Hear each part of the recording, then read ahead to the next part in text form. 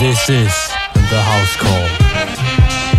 Welcome back to the Formula One podcast. This is House Call Sports, and we are giving a review of the previous race weekend. That was at Miami, the Miami Grand Prix. And we have an affiliate link now. We are associated with the Formula One store. Hey, so we have an affiliate link that's posted down in the description. So if you pick up any merch, use our link and it'll help the podcast out. It'll make Joel and Ollie happy.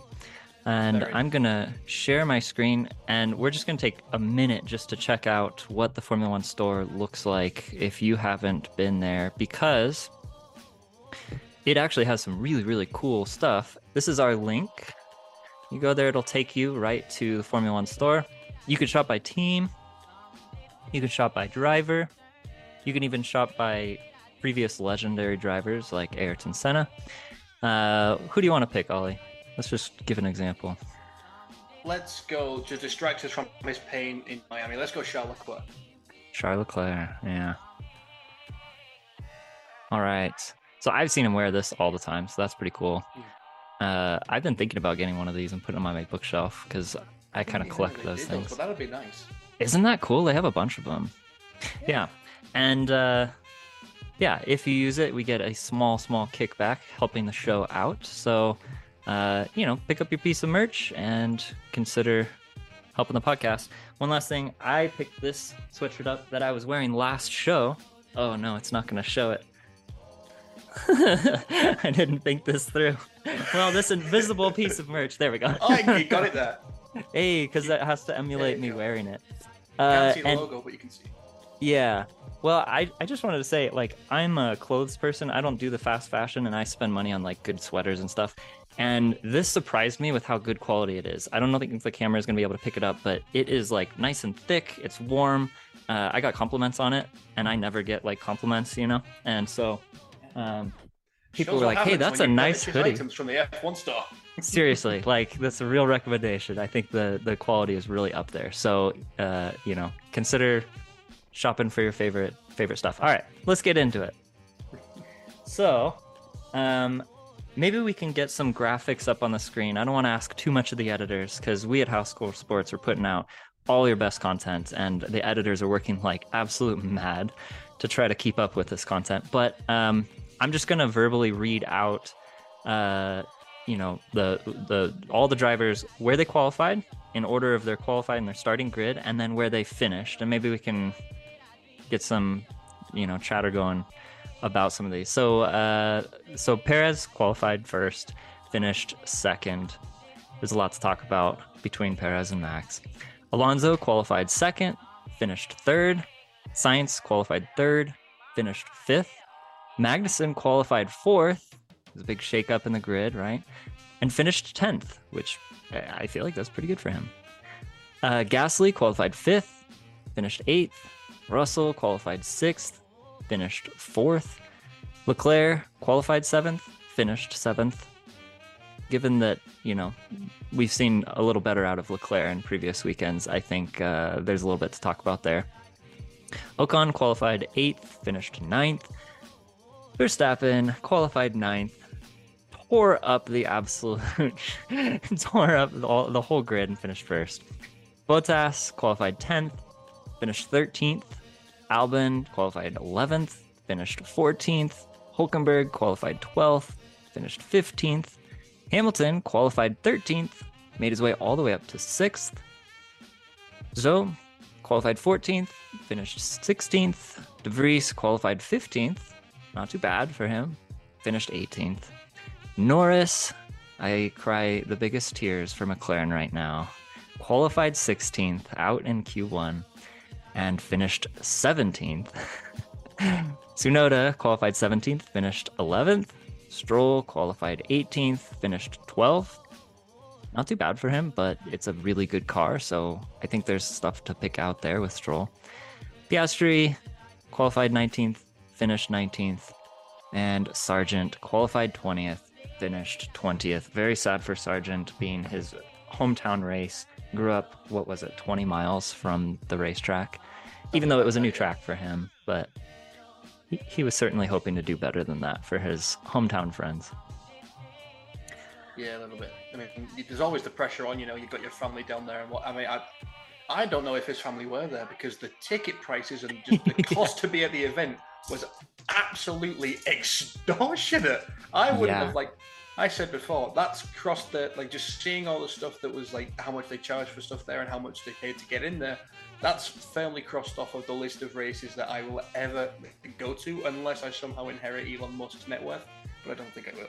It's so stupid because, I mean, so Lauren and I, my fiance Lauren, we're both into this, and we were looking at going to the Austin race up ahead because, she lives in Austin, and it seemed like a reasonable thing to do. And I think Austin isn't quite as much of a ticket price as Miami, but even still, it's like looking at some of these U.S. races, especially Las Vegas coming up, it's going to be nuts.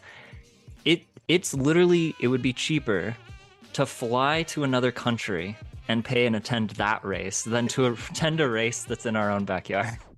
I don't understand. No, it's because they don't focus. Like, that's the thing I think with America that they're maybe just getting a little bit wrong. They're focusing too much on trying to make everything like a grand spectacle, a massive show. Yeah. But then you've got your European races with like Hungary, which is the cheapest race to go to. That's just, you get there, 3 practice session, qualifying race, you go home. There's nothing like about it. There's nothing special. I mean, maybe if you're from Hungary, that's your home race. That's the one you go to every year. Then that's the only reason that ever becomes special. Yeah. Yeah, I really wish it was more accessible. We talked about last time, is this, spectacle of the sport getting in the way of the heart of the sport? And I said both can exist. I think that this race was a good race. I don't know that the spectacle got in the way of it, but there was a whole lot of like, this is odd. We don't really see this normally with any other race. This is a little unrepresentative of Formula One. I think it's just trying to appeal too much to the American market because you have things like the Super Bowl, like the MLB and the NBA finals and stuff like that, and all those it's a sports game, but they're all interested as well as bringing the show to the event, which is what F1 I think is trying to do a little bit too much, especially with the driver introductions. Now, I actually liked when they did it in 2017 at the Circuit of the Americas. I didn't mind that, but that's because they didn't try to make it a massive there they are, just put a lot of effort into it. They're just like, all right, well, there you go. They even had Michael Buffer doing it, and that just made it immediately better. But for this, I think they just put too much unnecessary effort into it. They had a lot of people there who had no idea what they were doing there. And that obviously just takes away from it. Yeah, that's kind of it. Yeah. will.i.am and LL Cool J. 2 names that you directly associate with Formula One racing. Introducing the drivers. Conducting an orchestra, which honestly, the orchestra part was pretty cool. That was neat. But that was nice. Yeah, it was a little awkward. I think a lot of people were cringing when they were watching that. I think that there's an appropriate level. I think that, the sport moving to the U.S. And adding a few races in the U.S., I think trying to appeal to the U.S. audience, it's kind of finding itself. It's like still figuring, like we are with this podcast. There's like different feels each podcast, and we're just kind of finding our voice. I think that that's how the races are developing in the U.S. And I think that it'll come down to it'll settle down to a natural point. I was going to suggest we watch and cackle at some of these introductions as like a 10 or 15 second clip, but I don't know that I want to watch it again. I don't think I want to subject anybody to that. No, it was, especially when they took the piss out of Yuki Tsunoda. Did you hear what they said about him? Oh, I didn't. It was something like he's small in stature but big in character. Yeah, they just called him a midget. What sort of introduction is that? I forgot about that. Yeah, he's the smallest man on the grid, but it's like, damn. Not that he's a multiple F2 race winner or anything. No. Right. No. He's a midget. They just go out. What was all that about? That's just. They were scraping the barrel, I think, for some of them for things to say, because they just tried too hard to make it a spectacle and came up with things that had absolutely nothing to do with the race and the drivers. It just ended up looking weird. Yeah, absolutely. Let's hope that next year they adjust yet again and find something different.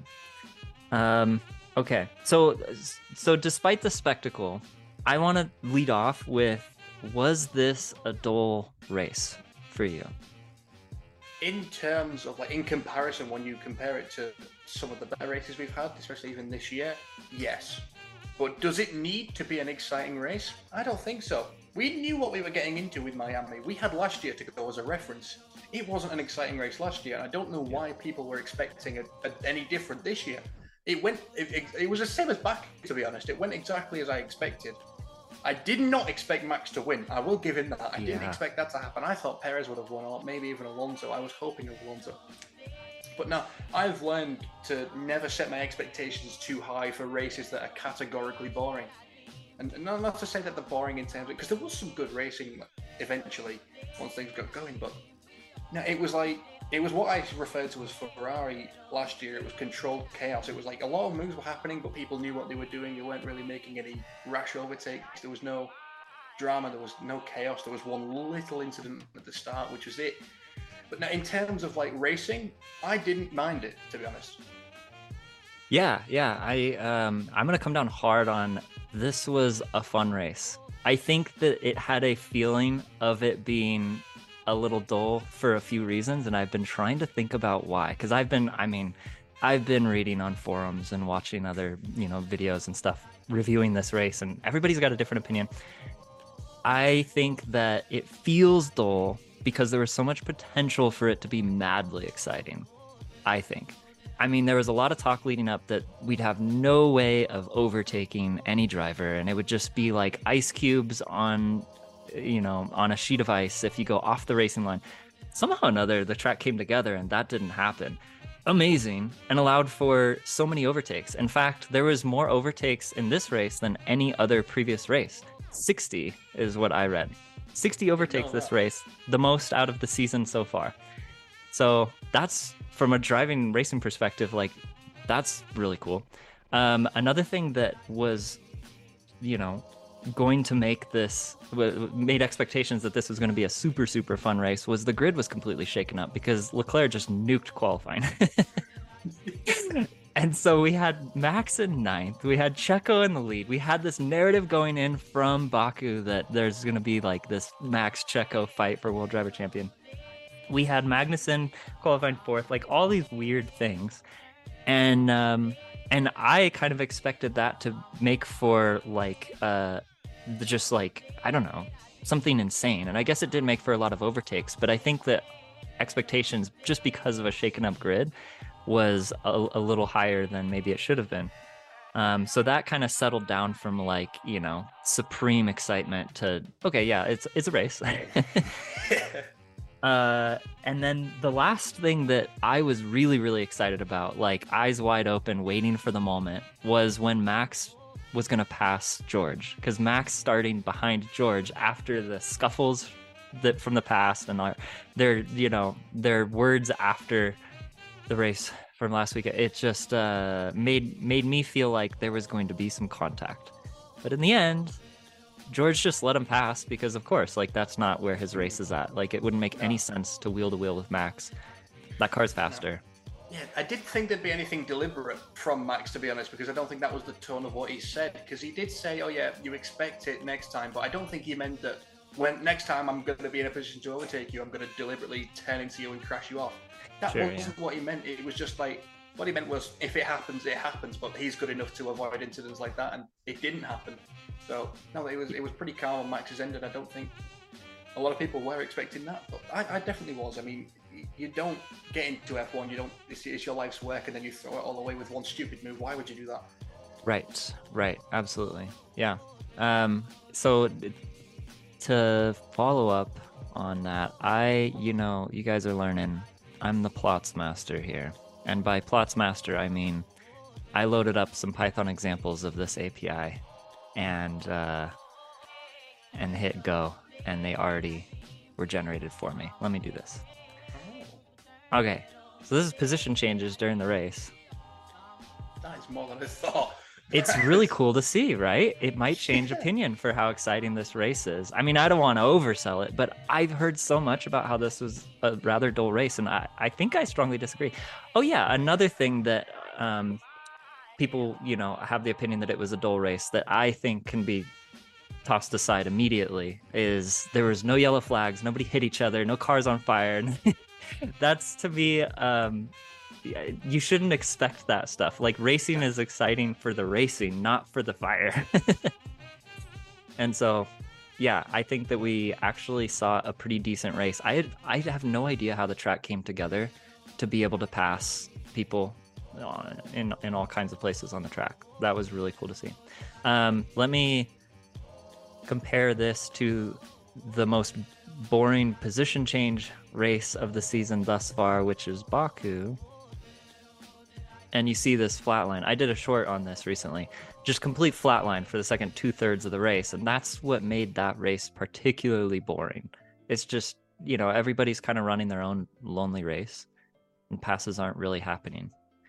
So I just had to toss that out there. The safety car, and that's really all it was. I mean, there's a few. Exactly. And then even at the end there, where they dropped down severely, that was like just retirements and stuff, like in the pits. You never had any.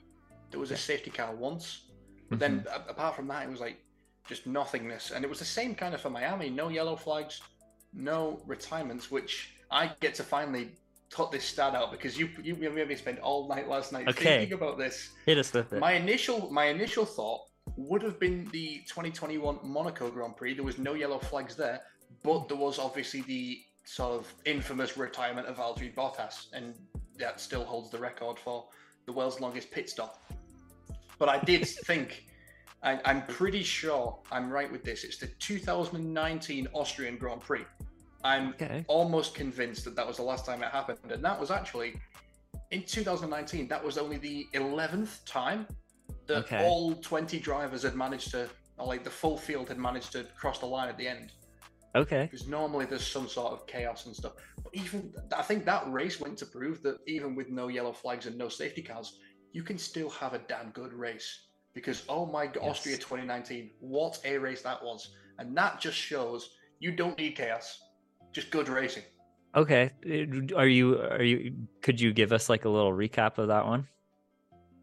Jog our memory of what made that race exciting. Well, the only Austrian Grand Prix I can distinctively remember was 2020.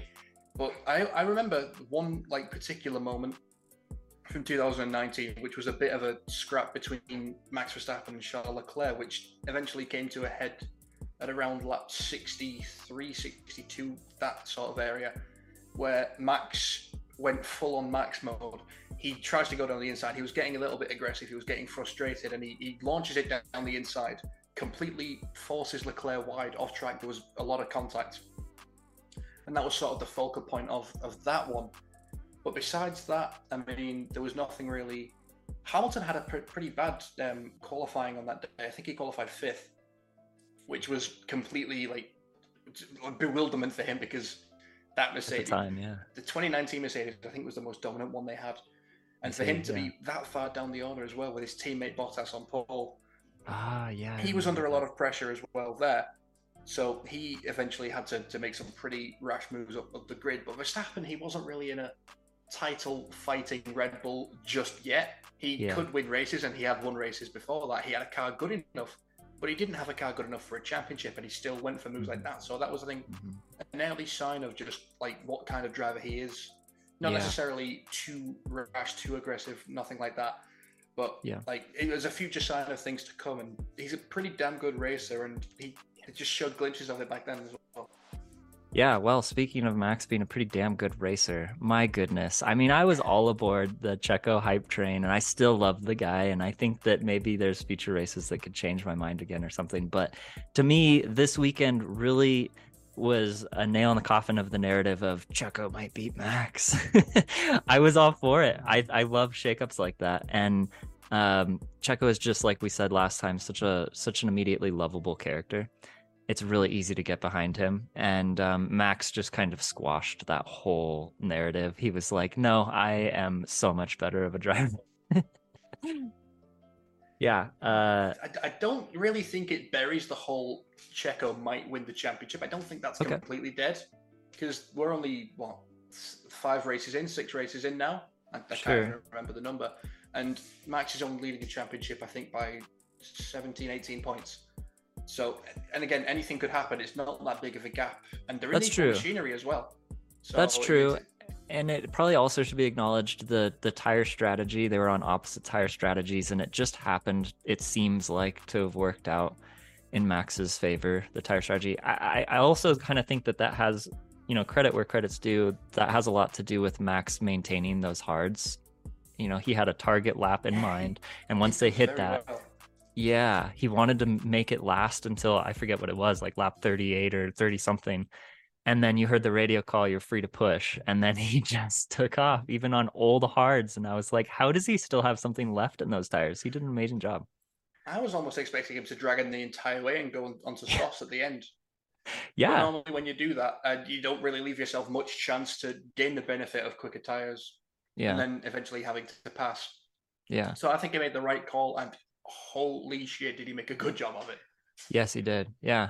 Speaking of softs, there was only 2 drivers that started on softs in this race. McLaren, man, what are you doing? What was every race, every week, I set my expectations so high, and every week they let me down. Yeah, it's so frustrating being a McLaren fan, but again, yeah, it's very rewarding at the same time. Like, you sit through the low moments, and then you get some miracle, which could again happen in Imola. Lando Norris has gone very well around Imola, 2 podiums in the last 2 races. But are McLaren any better off at this point this year as to where they were at this point last year when they did get a podium in Imola? No, I don't think so. I think that they're taking a step backwards, to be honest, and that car doesn't look like a car that can even challenge for points at times rather than podiums. Right. Yeah. It's really disappointing as a McLaren fan. This is definitely a struggle period. And they were talking about updates, and I always try to reserve, a little bit of excitement, don't get too excited when updates come, but it really did look like they took a step forward last weekend. And then to see the performance this weekend, Lando in an interview afterwards was it seemed defensive of the soft tire choice and said, I made up 3 places and then I got hit. And they said, what happened? And he said, Nick forgot to brake, I think. Which is kind of spicy, but also it's kind of fair. And and then he kind of talked about what they're specifically struggling with. And he said hotter temperatures are not good for that car, which is kind of interesting. Aerodynamics dominates this, and hotter temperatures means less dense air. I'm just trying to think with my physics brain, what is there an immediate explanation, or is there something more buried in data I don't have that explains what he said there? So I don't know. And because everybody uses a standard tire, so it's not like a tire compound heat, same track, same tires. So it comes down to the aerodynamics of the car or something, or cooling, maybe, I don't know. And then the other thing that he said was wide sweeping, 180 degree turns are, let me, he said, 180 degree turns for us are finished, game over. Those are his words. And then talked about looking ahead to Imola, like you're saying that he typically does better there. And it has a little bit more, 90 degree corners. So I don't know, possibly we do see a big turnaround coming into Imola. That would be a relief for us McLaren fans, because it's been Painville for a while this season. God, I hope so. And from McLaren to their factory engine supplier Mercedes, who are also expecting a massive turnaround at Imola. They basically, Toto Wolff has gone on the record in saying that in Imola they're planning a complete redesign of the car, which sees them ditch this whole no side pod bullshit that they've rocked for the past year and a half. Yeah, they said that. I don't know if it's going to be a complete overhaul as much as what I've been hearing, because they could very well rock up to FP1 in Imola with the same car. But they've been hyping this up so much since the start of the season, since testing, since they found out that they weren't going to be on it again. Yeah. And they said, okay, keep an eye out for Imola. That's going to be the main sort of shift, we think. And they seem to believe as well that there's enough time left for them to fight for the championship. I just think that's silly, to be honest. I think that enough has gone, and they've been average for too long already in the season.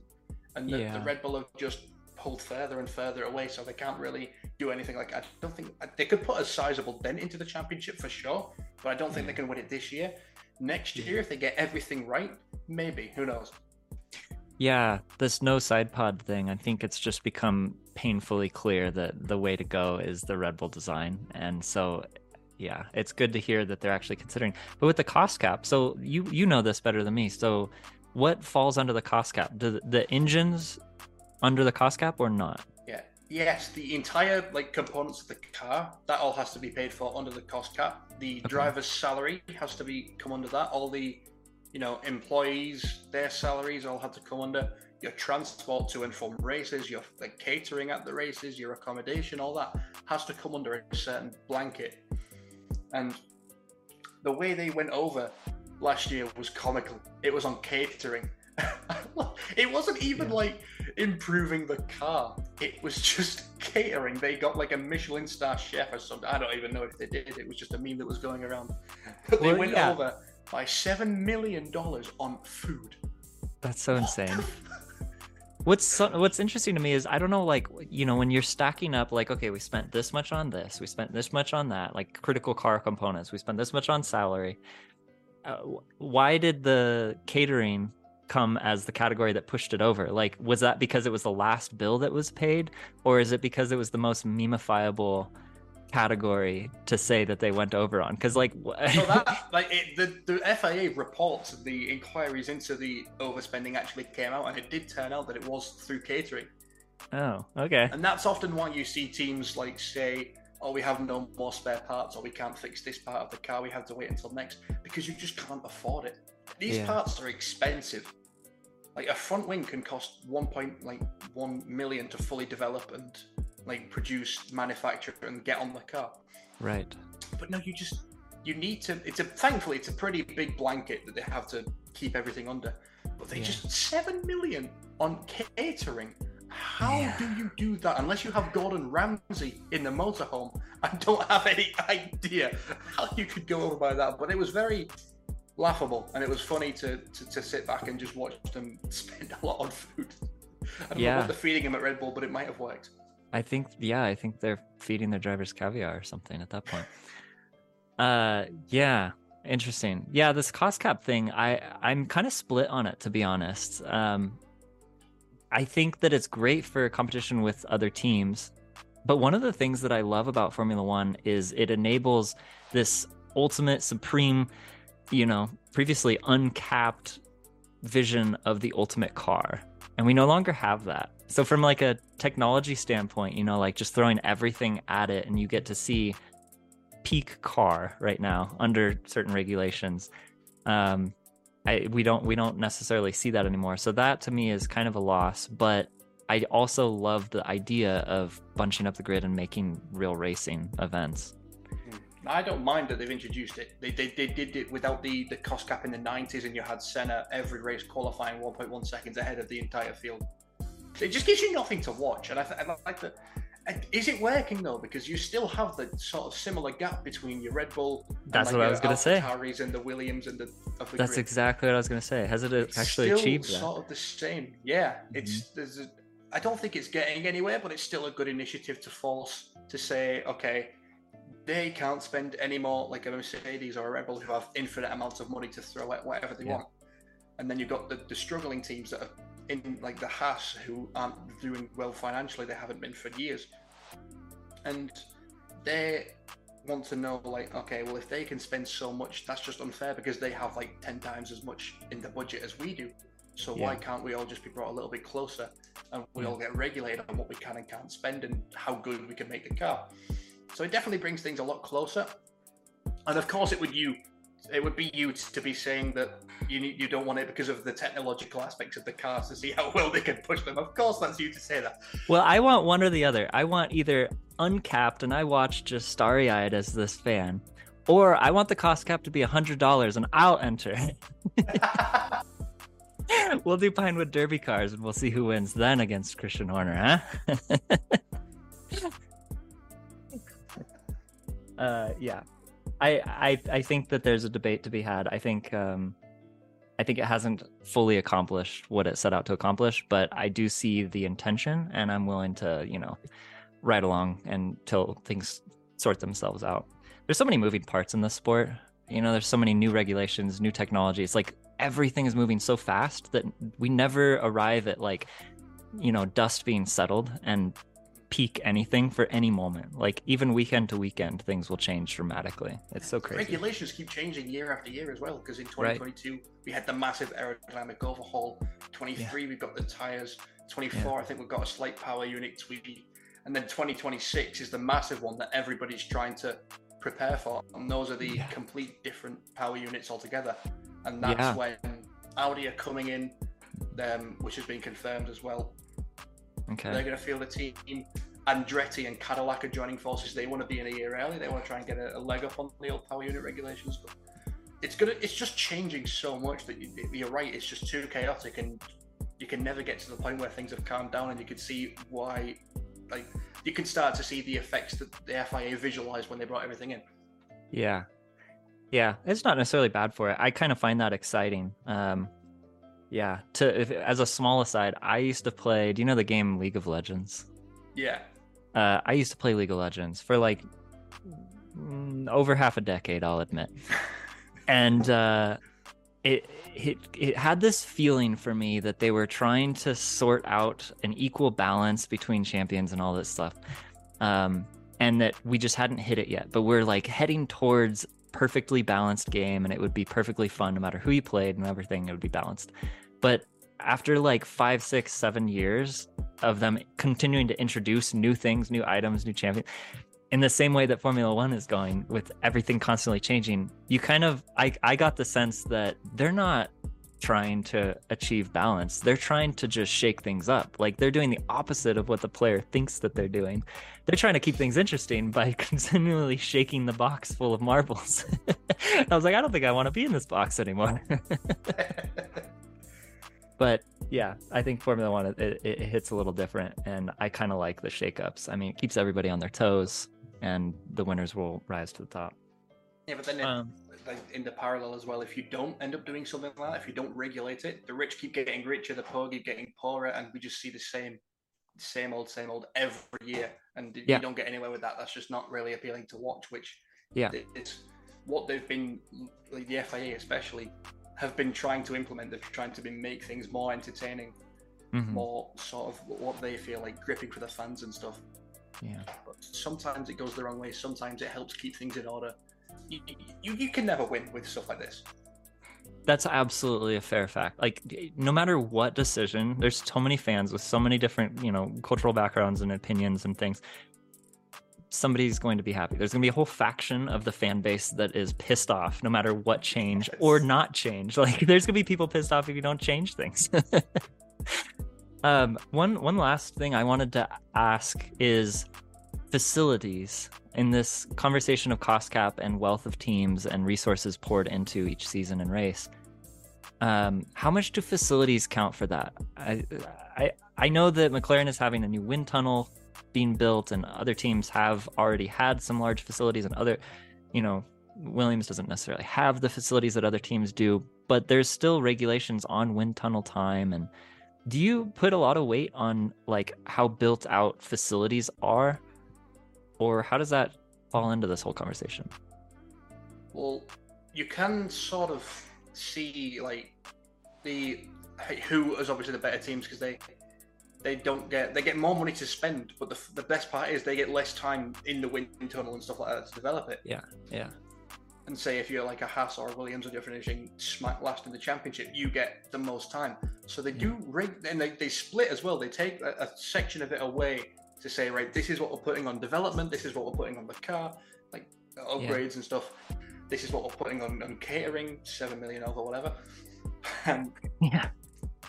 No, they do heavily regulate it, and they have time constraints and stuff. I don't know quite what that accounts for in terms of the overall cap. I think it's something like 5%.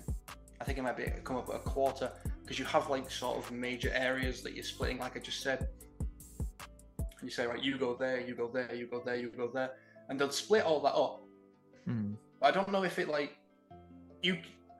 that's one of the areas I think that you absolutely can't get away with overspending on, because with Red Bull they only got a slap on the wrist for overspending, but because that was on food, that doesn't improve the car, that doesn't improve the performance, right? Unless they're giving them like PEDs or whatever, but they did not. Right. I'm sure that the penalty would have been a lot harsher if they had overspent by 7 million on car development and manufacturing. I'm sure of that as well. Yeah. I guess what I'm trying to parse out is like, so if you have your own wind tunnel, does it make a difference whether you're using your own wind tunnel in your own building, just down, on your same campus as all your other office buildings, or if you have to cart the car to somewhere else? Like, is it really just like the difference in transportation, or like, can you dial in settings so that your limited hours that you have in the wind tunnel count for more? Like, what is the advantage of building your own wind tunnel in the first place? Because it's a very expensive endeavor. You can test a lot harsher conditions, and you've got obviously more freedom to do what you want. Like, you can go up to like your head of R&D and go, all right, we need to make it this setting to test out this conditions and like this environment or whatever. Mm-hmm. You might not always have that freedom if you're using another one. I see. And the person you're borrowing it off, say, they might regulate it, so you might not always get maximum effectiveness out of it. So if you're using your own, you have that freedom to go, right, now we're doing this, in an hour we're going to do this, in 2 hours we're going to do this, when you might not always have that. I was thinking a little bit about this, and one thing that, I don't know aerodynamics like somebody who's, works in that field or anything. It's super, super complex from a physics standpoint. You've done like an hour-long video explaining it all. Well, I know, but like, that's just wings, and it goes so much deeper than that. But I was thinking, so like, it's run by a big old turbine fan or something, right? That just blows a shit ton of air down a tunnel, and your car is sitting in that tunnel. But can you get like snapshots? Because I feel like if you had, let's say you had an hour allotted, could you do like 10-second pulses? Like, it takes some amount of time to ramp up the fans and get up to speed, and then you get your data, and it has to get up to full speed to get true data. I would say, like, to simulate the actual speed you need. But I was thinking, like, if you were borrowing somebody else's facility, or not very diligent or smart about how you were using your wind tunnel time, maybe you just like, flip the switch on, and then you just leave it on, collect data for 10 minutes, and then you would, open up DRS and see how but the wind tunnel will be on for like that full hour. Maybe you don't have control over that. Whereas if you had your own tunnel and you had control, you could do like a pulsed kind of setup where it's not like, super fast pulses, but like a 10-second interval at a time, and just be extremely diligent about what you're checking each time.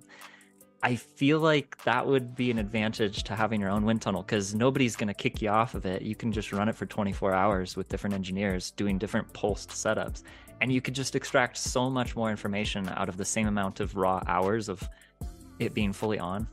I don't know the details about that. I would love to interview an engineer that works on any wind tunnel of any team. If there's somebody watching, I would absolutely love for you to reach out to us, because I have so many questions.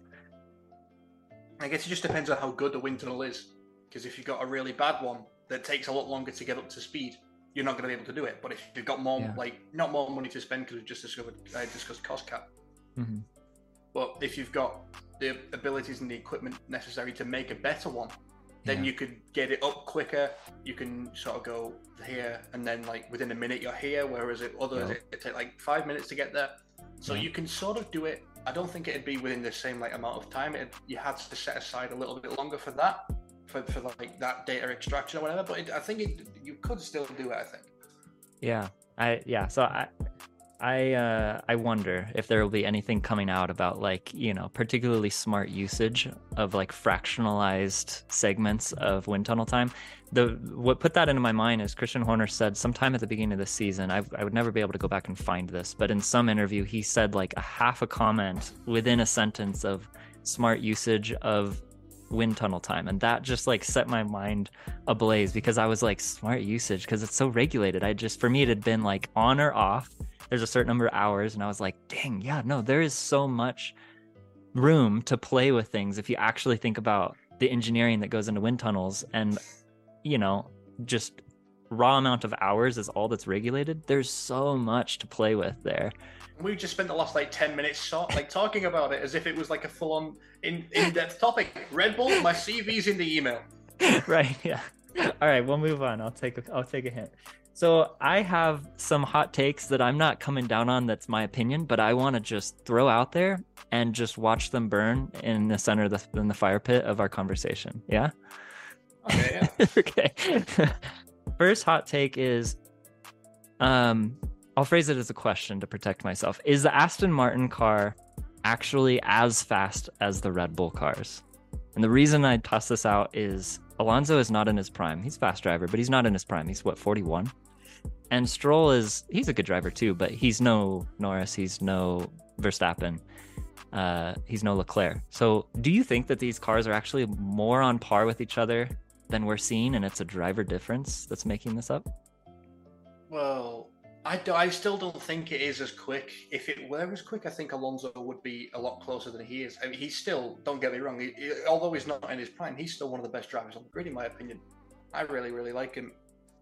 I really like watching him drive. But with Stroll, I can't remember if I mentioned this last week, but if you take the daddy's money pressure off him and, he can do whatever he wants and keep the seat anyway, take that away, he can win races. He's good enough, I genuinely believe, to challenge for race wins. We saw in Turkey when he took pole.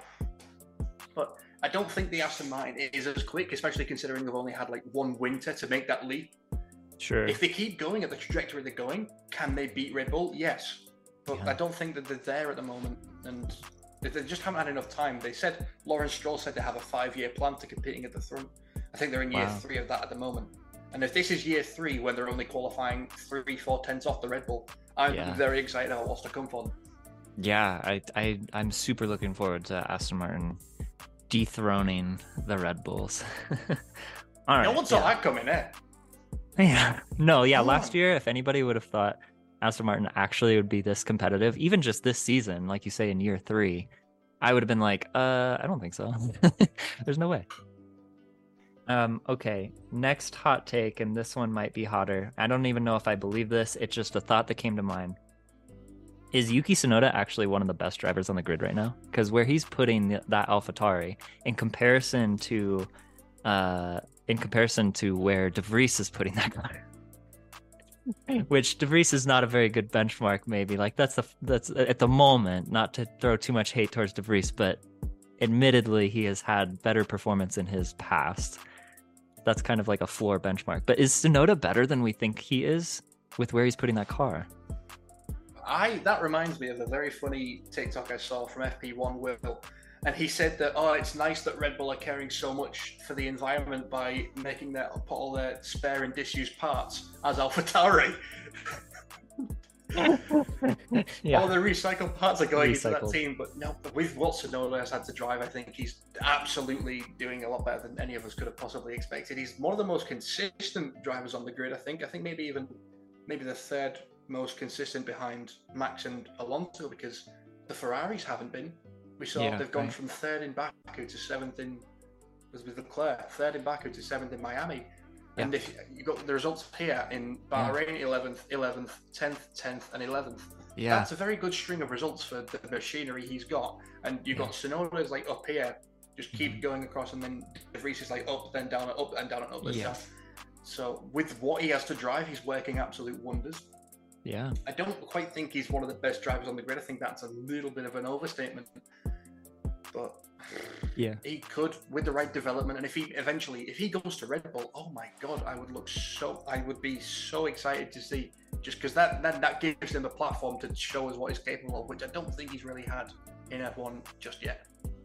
Yeah, I agree completely. I particularly have enjoyed him being team leader of AlphaTauri. We talked about that a little bit, but it's really seemed to do wonders to his confidence, and that translates to on track performance. So I enjoy Yuki Tsunoda and his performance each weekend.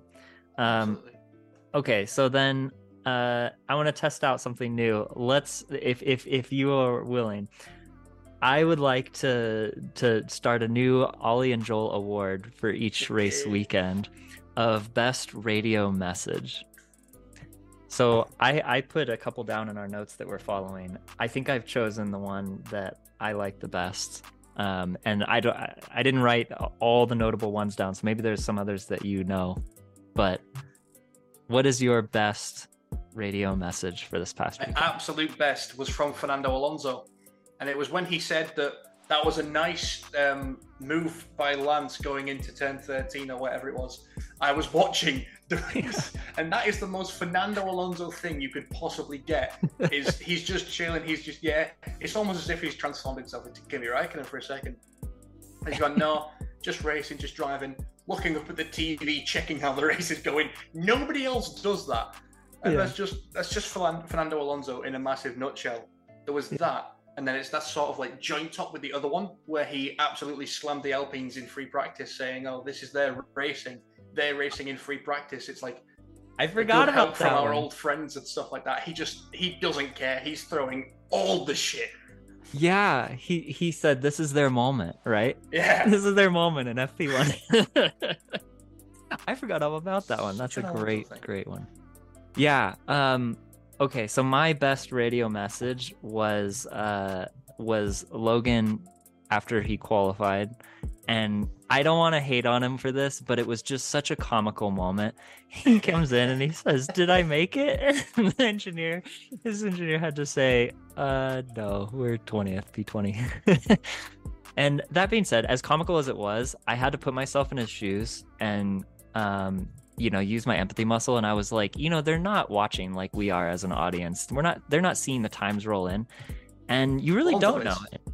What? Alonso is. Yeah, but nobody else is quite doing that. Alonso is, he's clicking for his onboard driver in FTV button. He's a Sky Glass and Sky Go customize what he is. Yeah, right on his steering wheel. He's just like, oh, good overtake. I'm gonna go ahead and watch that.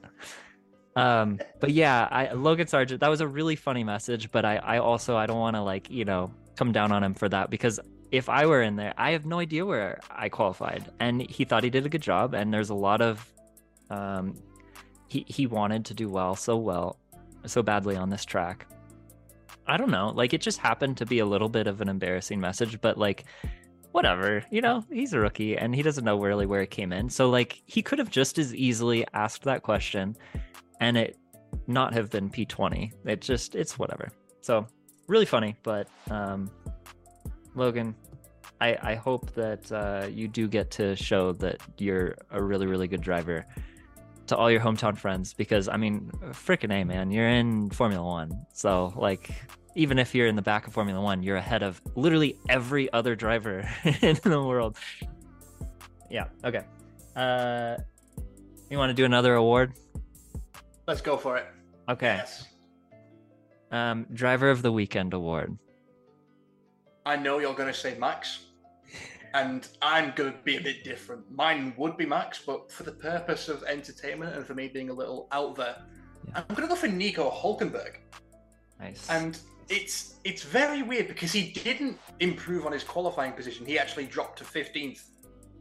But he just showed so many glimpses of, massive glimpses as well, of he's still a very good, very consistent driver. I think he held the Mercedes along with Kevin Magnussen back for ages. He gave Lewis Hamilton a fight, and he was the main race for Lewis Hamilton, and he struggled. And when you've got Lewis Hamilton struggling to get past a Haas, it's got to be a pretty good driver in the cockpit of the Haas. So I'm going to go with Nico Hülkenberg just because he showed glimpses of what he's fully capable of. And it looked more like he did, in his prime, sort of prime Nico. And he brought us back to that. So I'm going to go for Nico. Nice. Yeah. And like you say, I'm going with Max. It's begrudgingly. I don't, this is not I'm not a Max fanboy. I'm kind of the opposite. And so this race really shook up my whole perspective. And I was really hoping for something different. And I really had thought Max had become overrated to an extent. And he really proved himself back in my mind. So maybe the only time this season, but I'm going with Max because that was just an incredible performance. He just tore through that grid. It was insane. It was like everybody was standing still. And he what was it, by lap 15, 17 or something like that? He was already in the podium place. Yeah. I was like, okay, all right, I concede. I'm down. Yeah. Stop it. We want someone else to win, please. Yeah. It's at the point now where I genuinely think Red Bull could win every race this season. Do you you don't see anybody that could just match them, like not even be better than them. I would have said that was a really tall order earlier on in the season because a lot of teams had updates that they were calling quite significant. I think there's still updates left and there's still going to be lots of changes and there's a ton of races left. But at this point, we've seen some significant updates and we've seen the season get on enough that I don't know. That's not an impossible thing. That's not an impossible outcome. I think there need to be some issues in the Red Bull camp for that to happen. Because with everyone at their best, at full strength, like as they are, I still don't see anyone beating them. Yeah, I think that's entirely possible. I'll put you on the spot because I didn't put this in the notes. Has there been a season where one team won every single race? Do you know? No, I know this, but there has been. In 1988, McLaren were like the top dogs, and they won 15 of the 16 races that season. The only one they didn't win was Silverstone, which Gerhard Berger won in the Ferrari. But for and that was the iconic, Senna and Prost teammate like partnership. Yes. Yeah. And that is the closest anybody has got, and that is still statistically to this day the most dominant car in the history of Formula One. Yeah, Senna and Prost partnership. I don't know if I'd use that word, but yeah. Well, teammates. They weren't really friends. They were just acquaintances. Yeah. Interesting. So if they do it, it would be a first. It would be sensational. Let's see, what else? We kind of ran through the main topics, but let's make sure we hit some things. So Ferrari, Sainz did better this weekend than last weekend. It's kind of nice to see him return to a bit of confidence. I don't think he's quite there yet. There's still a long way to go, especially even for Ferrari as a team as a whole. But they're making little baby steps just up the field back again. They showed it in Baku. They didn't really show it in Miami, but Imola's next year. That's their race, along with Monza. But Imola is like the home of Ferrari. They've got to do something there. And I think that could either be help them a lot, or it could be very counterproductive. Because then they'll have all that pressure, and it's like, 99% of the people here are cheering for us, and if we don't perform for them, who else can we perform for? And that might weigh on them a little bit, but I like the direction they're going in. So Imola is Ferrari's race because Italy and because heritage and because fans and expectations, or because headquarters in Maranello is like 5 minutes away. So they run on that track? Yeah, no, they have their own private testing track actually. Okay. In Maranello. They're the only team that has that. Okay. All the teams really use, I think Silverstone's the most popular one. AlphaTauri use Imola because then their base isn't that far away either. But no, they're the only team that has their own private testing track, and that just speaks to the history of the team. Yeah, and it speaks to they siphon off a little bit of money directly from the FIA every season, regardless of where they finish, right? Like a couple $100 million just automatically to Ferrari for inventing the damn thing. Yeah. I like that. And Leclerc, I mean, it was a little bit of a messy performance, I think. I mean, just even outside of qualifying, he just didn't quite pull it together. But that's obviously not to toss him out altogether. It's just one weekend, and he was, I feel like, a little bit off his game. I don't know why. Do you have any like immediate explanation as to why he wasn't as strong this weekend, and we saw just like so much performance before? I just think it might be track specific. Okay. Because there were races last year where he didn't look good, and then there were races last year where he looked like a well beater. But I think it's track specific, and once we get to Imola, I think he will do a lot better. Okay.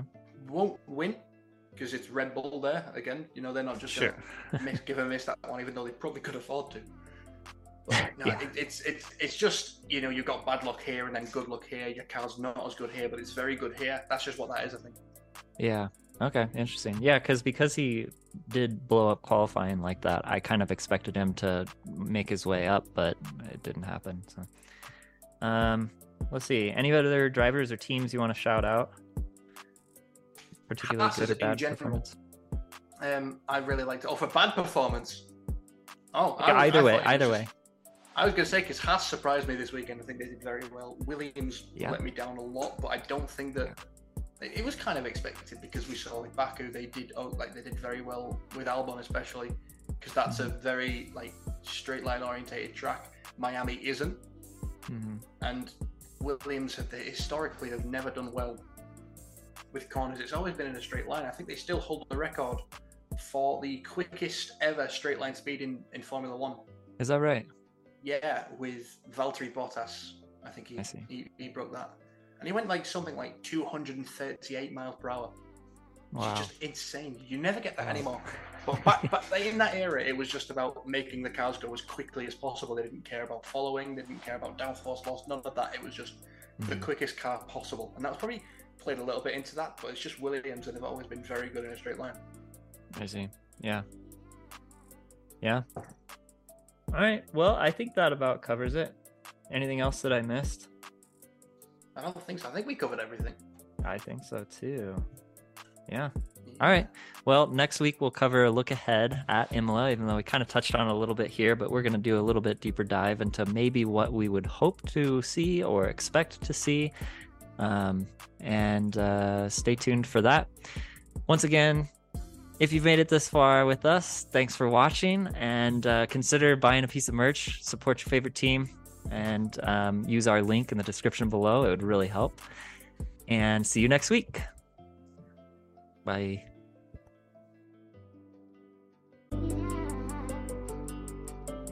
Bye.